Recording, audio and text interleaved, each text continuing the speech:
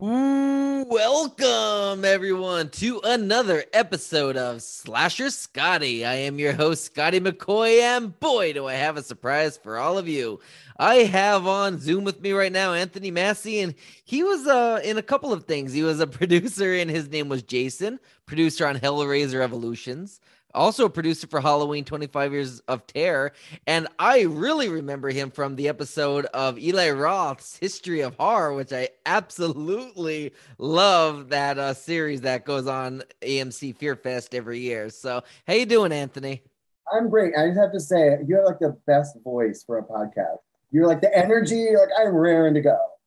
Awesome. I appreciate it. I get that a lot. I do get that a lot, and I'm glad that it is good for a podcast, I tell you that. But thank you so much for that.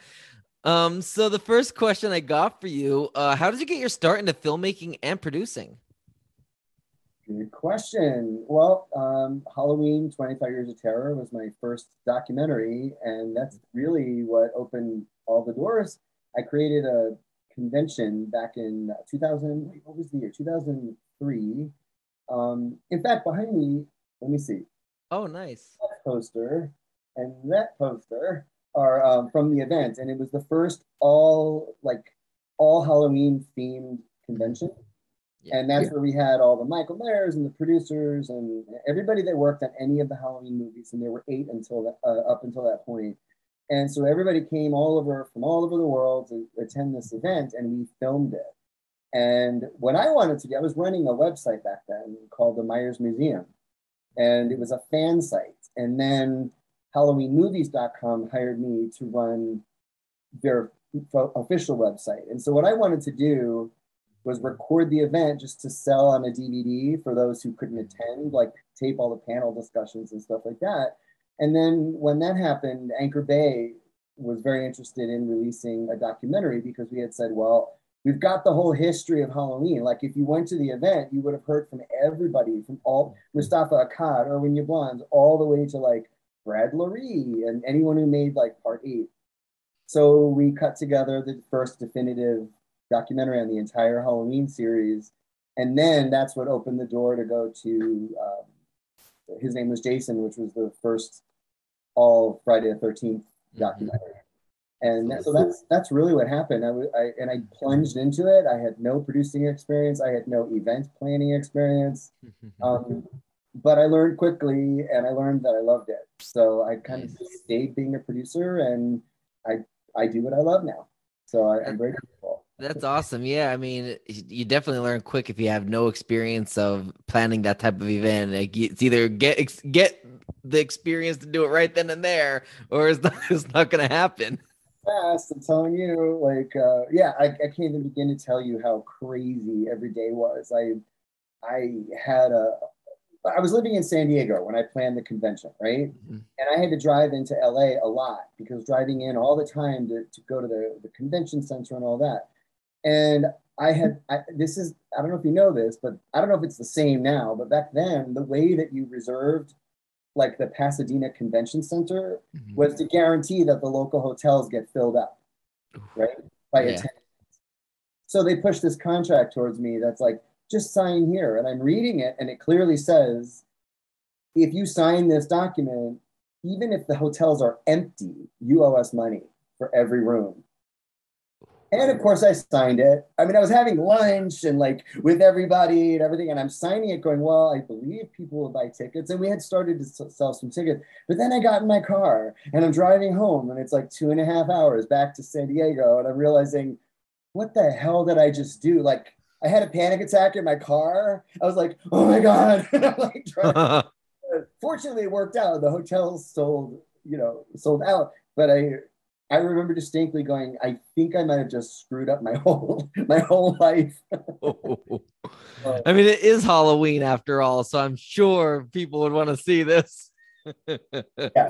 What is it? Everyone's entitled to one good scare. I think that was my one worst scare, I think, in that event. So Absolutely. So, how did you happen to get involved with being a producer on His Name with Jason and like getting and Halloween, Hellraiser? How did all this come about? Well, after we did the Halloween documentary, Anchor Bay, it was one of their best sellers. So Anchor Mhm. Bay, and they were like the shout factory of their time. And 20 Years of Terror was a standalone DVD that didn't have Halloween on it. It didn't have the Mhm. movie. It just had our documentary and like 4 hours of bonus features. Mhm. And I had emailed them and said, "Hey, we can do Friday the 13th next." And they like wired me money. Like in my account, there was a $500,000. Like, do it. And I went, okay. And we were off and running. And it was great because I love Friday the 13th and all that. So that's really what happened. And it was like instant producer.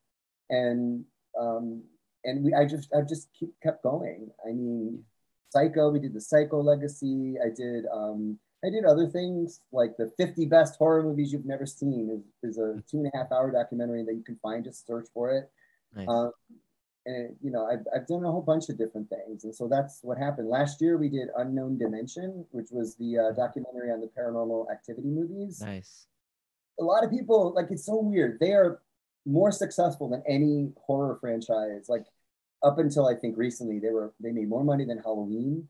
This is Mhm. no joke. Six Wow. Paranormal Activity movies made more money than Halloween, Friday the 13th, Nightmare on Elm Street, and they were astronomically successful. And Wow. yet I don't hear people talking about them. Right. It's like, there's no merchandise. I mean, the movies are treated like real, like, they're supposed to believe they're real. Mhm. So we just did that one. It was a lot of fun. It's got great reviews. We went behind the scenes. I told everybody, like, Jason Blum is in it, and he's like, yeah, parts 4 and 6 were stinkers. Like everybody's very honest, and so it's just been kind of like the thing that I've been doing for a long time. Yeah. But that's how, after Halloween, I just kind of fell into it and loved it, and then just kind of pursued every opportunity I had. Nice, nice. So, how did you happen to get the call to be a guest on Eli Roth's History of Horror? And what was your reaction when you got that call? One of the production coordinators just knew me, and they actually had a dropout, so I wasn't a first choice apparently. But he was like, "Hey, you're really knowledgeable," and I said, "Sure, let's do it." And it was great. I mean, I love the show. I love being, on it. I don't think I was in it very much, but Mhm. it was just great to be sitting there among everybody and being like, I get to talk about my favorite subjects, slasher movies. Yep. So yeah, it was great. It was a lot of fun. That's awesome. So, what was the process like filming that episode? Well, it was during the pandemic, Hmm. so we were quarantining, and so everybody had to wear masks. And they told me that uh, there was no makeup, like you had to come sort of camera ready. And I'm Hmm. not like, whatever, I don't need makeup. But I put a little powder on in my car. I'm like, I've done this. I've done hundreds of interviews for my own documentaries. And then I Hmm. went in, and then they proceeded to sit me down in a chair, and this woman was like touching my face, and I was like, "Oh God," but she had like this plastic thing on, and whatever. It was a great experience, and they had said who was in Christopher Landon, the director of some of the Paranormal Activity movies. Hmm.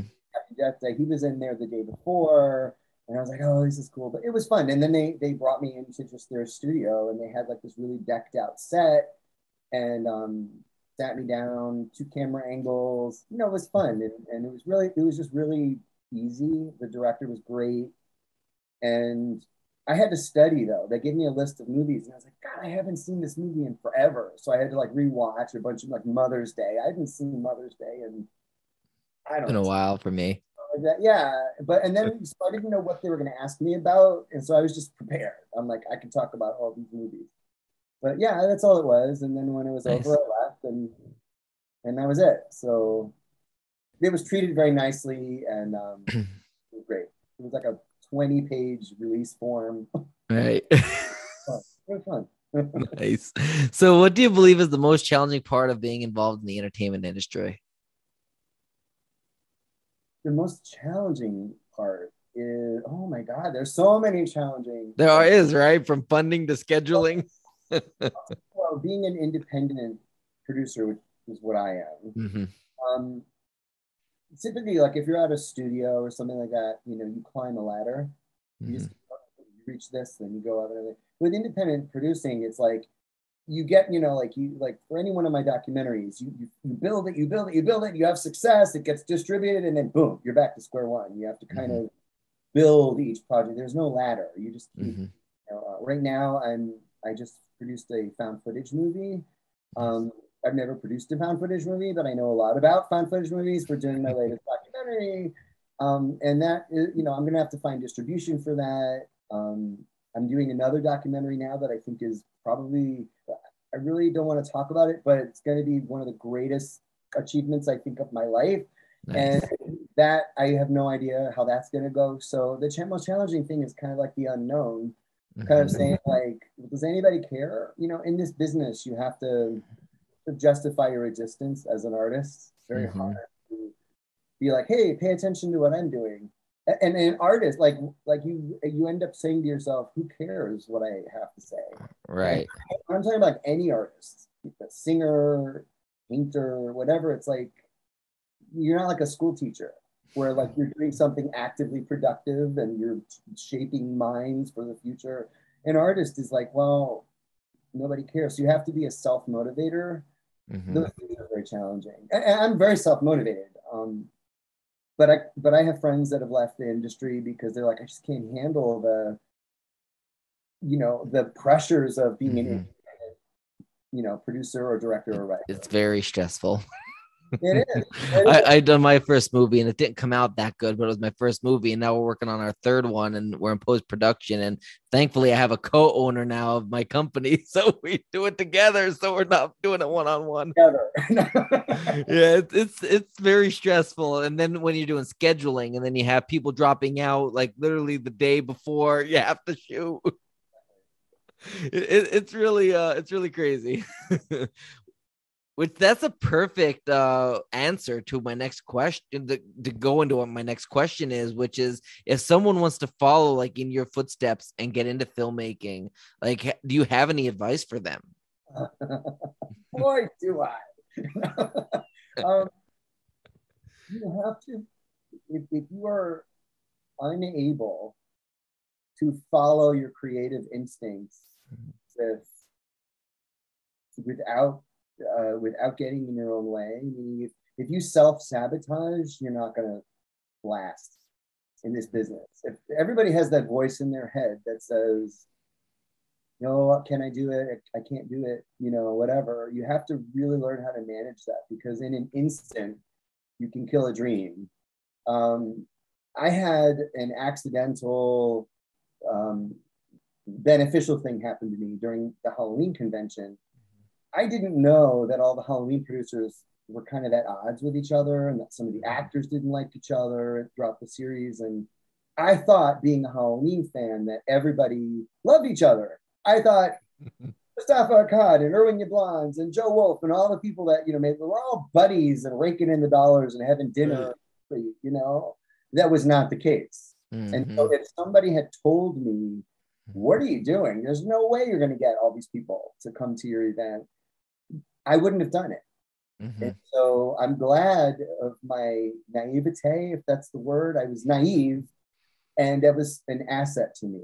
So I would just say, listen, it's going to be hard no matter what you do in this independent world, in Hollywood in general. I just had a friend tell me that like a cousin of his moved here to become an actor. And my first reaction was, oh God, they're in for a ride, because it's just not easy. I think very many people have an easy ride here. So you have to just navigate the crazy, be able to close the door at night and return to some kind of normalcy. Yeah. You have to be able to do that. And I've been able to, like, I don't self-destruct, and I don't sabotage. Nice. Those two things, I would say. And notice those things have nothing to do with creativity and writing 5 hours a day. It's all about like your mind. About, can I mentally handle this? It's not like working as an accountant, a lot of crazy all the time. And you can't, and there's a lot of mistrust, expectations of people, those kinds of, just expect that it's not going to be easy. And I think you'll have a better. Yep, absolutely.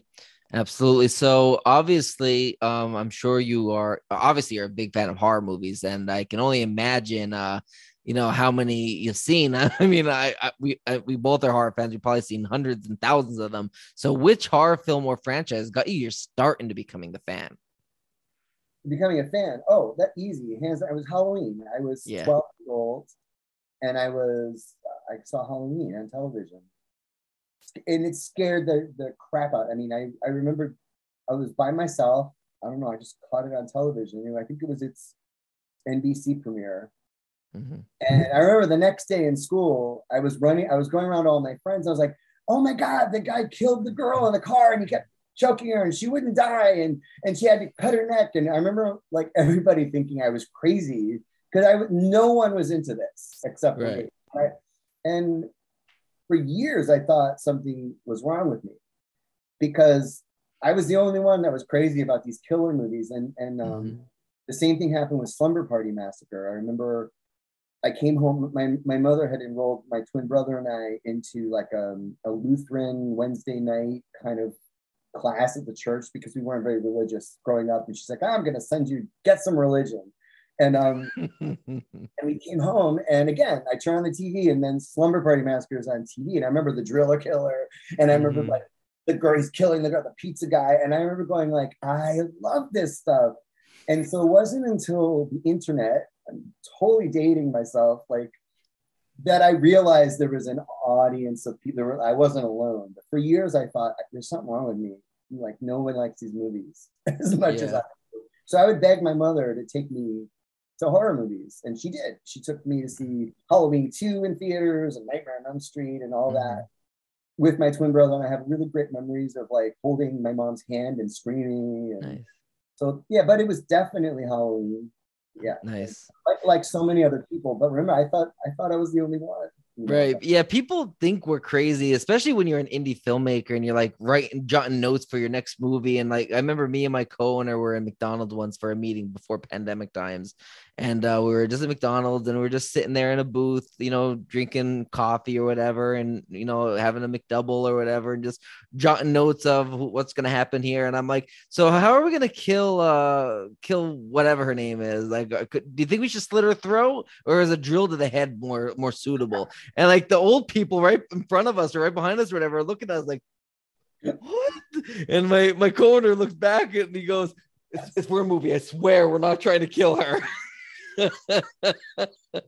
We're creative people. We're seeing. Right, we're not gonna kill anybody. You're not gonna be reading we're not gonna be seeing our pictures in the front page of the paper tomorrow. I promise. Exactly. Yeah, my stepmother would say to me, why do you love, seeing death and everything? I'm like, well, that's a really good question. And I thought about it and I was like, well, what I see instead of somebody dying is this beautiful like painting and combination of directing and acting and prosthetics. And I see a piece of art, I don't like to see real death. And whenever I hear somebody shot, it's horrifying. But in the movies, that they yell cut and everybody claps and they laugh because the blood bags are spraying, and I think it's a lot of fun. And I was talking to a friend a couple weeks ago about this, and I said, you know what? All these school killings and mass shootings and stuff, you never hear that it's a slasher movie fan. It's almost like horror movie fans are the people to be least afraid of in society. It's just ironic. You're sitting there at McDonald's and chicken McNuggets, and these two people are afraid of you. What you want to say is, oh, we're not going to kill anybody. It's usually the person that never talks to anybody, Right. I just learned throughout the years that horror fans are typically intelligent, kind, welcoming. They're just great people, and they just see the fun in the chaos, and embrace it. There's a passion, there's a heart for it, Absolutely. And Friday the 13th Part 7 was the first horror movie I've ever seen. And then I watched all the Friday the 13th from start to finish. And then I ended up watching all the Halloweens and Nightmare on Elm Street. When I got to Halloween, the first one itself scared the shit out of me. And the reason why is because this shit can happen in real life. A crazy mental patient escaping an asylum, stalking what you don't know is his sister. You're just stalking a random girl out there and babysitters watch at her house, at her school, everywhere before he ends up killing them. Yeah. That's scary. Yeah. Lucky you that you saw Friday 7 as the first Yeah. movie. I love that movie. And you Yeah. got a real treat. You got like they got Jason looked great. He was battling Carrie. There was it was like lucky you that's the movie. So a lot of people see some shitty horror movie. Like, I don't horror, and you just got opened a really good door there. Yep. It was the VHS box cover at our local video rental store back when they, Black Diamond Video Rental, back when VHS tapes and video rental stores were a thing. Oh, absolutely. I had that VHS for sure. And Kane Hodder signed Yep. I had so many people on my show that I interviewed from that movie alone. I had Lar Park Lincoln, Susan Blue, Terry Kaiser, Heidi Kozak, Craig Thomas. Wow. I actually spoke. I didn't interview her, but I spoke to Diana Barrows on the phone for like 3 hours. We text every now and again. We became good friends. Oh my gosh. Yeah, I it's crazy. I was interviewed for. His name was Jason. She was the sweetest, kindest. Like, yeah. She said, I remember her turning to everyone and going, "Just want to make my fans happy." And I'm like, you gotta love someone who does that, because she has fans. Who's this again? Diana Barrows. Okay, yes. I want to make my fans happy, and we're like, we love you. Did I see correctly that you interviewed Bonnie Hellman? I did. Bonnie was amazing. Bonnie was great too, and she was fun. And we did something with. She talked about how she had to do the banana scene all these times. Oh my god, she's amazing, absolutely amazing. I also interviewed from Part 7 John Otrin. I had William Butler. I had his interview scheduled with John Carl Buechler, but he died like a week or two after we set something up, and obviously it didn't happen. So I was really upset about that, which I made a joke kind of out of that, because that he was like the third person I set an interview up with, and they died like a week after. Oh my god! The other one I had was Steve Dash and Dominic Braskia. They were the other two. Oh my god! Yeah. Oh my god, you're great. And what's happening to me next week?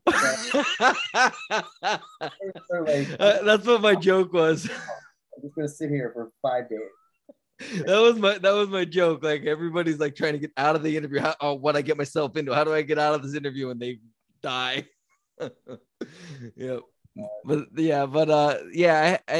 I interviewed Dee Wallace. I had some amazing people on. I really did, and I'm grateful for everybody that takes the time out. I just had Terry McMinn on yesterday from Texas Chainsaw Massacre, the original, and that was a good interview. Yeah, good for you. It's so great to have these conversations. I mean, it really is, and just extending a thank you to you, because you feel so forgotten in this industry. You know, like, remember I was saying, like, as an independent guy, you kind of have to keep justifying your existence, and I feel like it's just nice to be like asked and have a conversation. It's nice, right?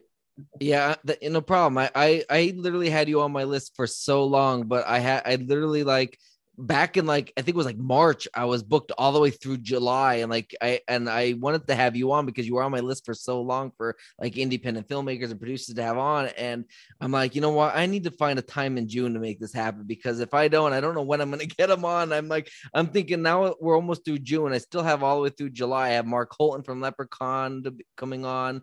I have Catherine Atwood from Jason Goes to Hell scheduled. I have Teo Pendulis from Days of Our Lives coming on Saturday. He played Tony and Andre DiMera. I don't know who that is. You ever watch Days of Our Lives? It was my mother's favorite. Okay, he was Tony DiMera and Andre DiMera, Stefano's son. I know who Stefano is. My mother loves Stefano, but I don't remember. Yeah. So I have him on Saturday. And he actually I didn't have any scheduled openings for him until like August or late, because I'm booked through July. And he's like, well, can you do weekends? I said, I usually don't, but for you, pick a weekend and we'll make it happen. He said, how about this Saturday? And I'm like, deal. Absolutely. Yeah, but the last question I do got for you: do you have any other projects, film projects, social media accounts, websites, anything at all that you would like to promote to the listening and viewing audience? I don't know if you noticed. I'm designing board games based on slasher. Okay. Nice.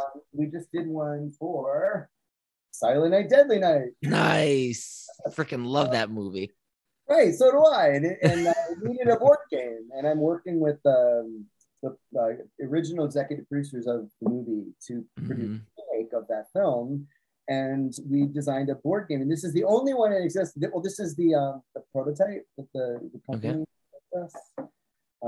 It's got your instruction booklet and all that. Nice. But I'll show you this is one. It's a two-sided board, but that's the board. Nice. You don't. But there's original illustrations on it. Oh, that's something else. But there's illustrations of Billy. That's so awesome. There's the other side of the board. Wow.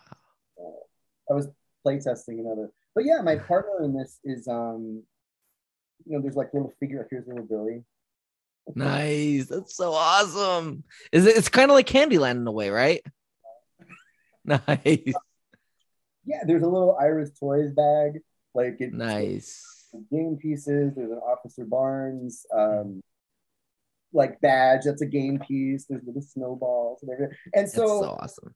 Yeah, there's cards. Let me show you one of them. Like the holidays are stressful. Move to But yeah, I forgot your question. Anything to promote. Oh yeah. So and then we also just did My Bloody Valentine, which we did the digital sample, which that is being sent right now. We're doing another one, and the deal isn't closed yet, so I shouldn't say anything because anything can happen. But yeah, I'm also a professional magician, and so these board games, having a magician design them is a really good thing because they're kind of like magic tricks to me. Like I sort of work backwards. I come up with a theme and figure out what my ending is, and then work backwards. And so I'm having a blast designing those. If you so a website for people to go to if they want to learn about the games that are coming out, it's stopthekiller.com. Okay. That's my website. My main producing website is masseymedia.net. Okay. You can just find me and my links through those two websites. Awesome. Sounds good. Well, I thank you so much for joining me this evening, Anthony. Great. I really appreciate it. Yep. You have a great rest of your night. All right. You too. All right. Thanks. Bye.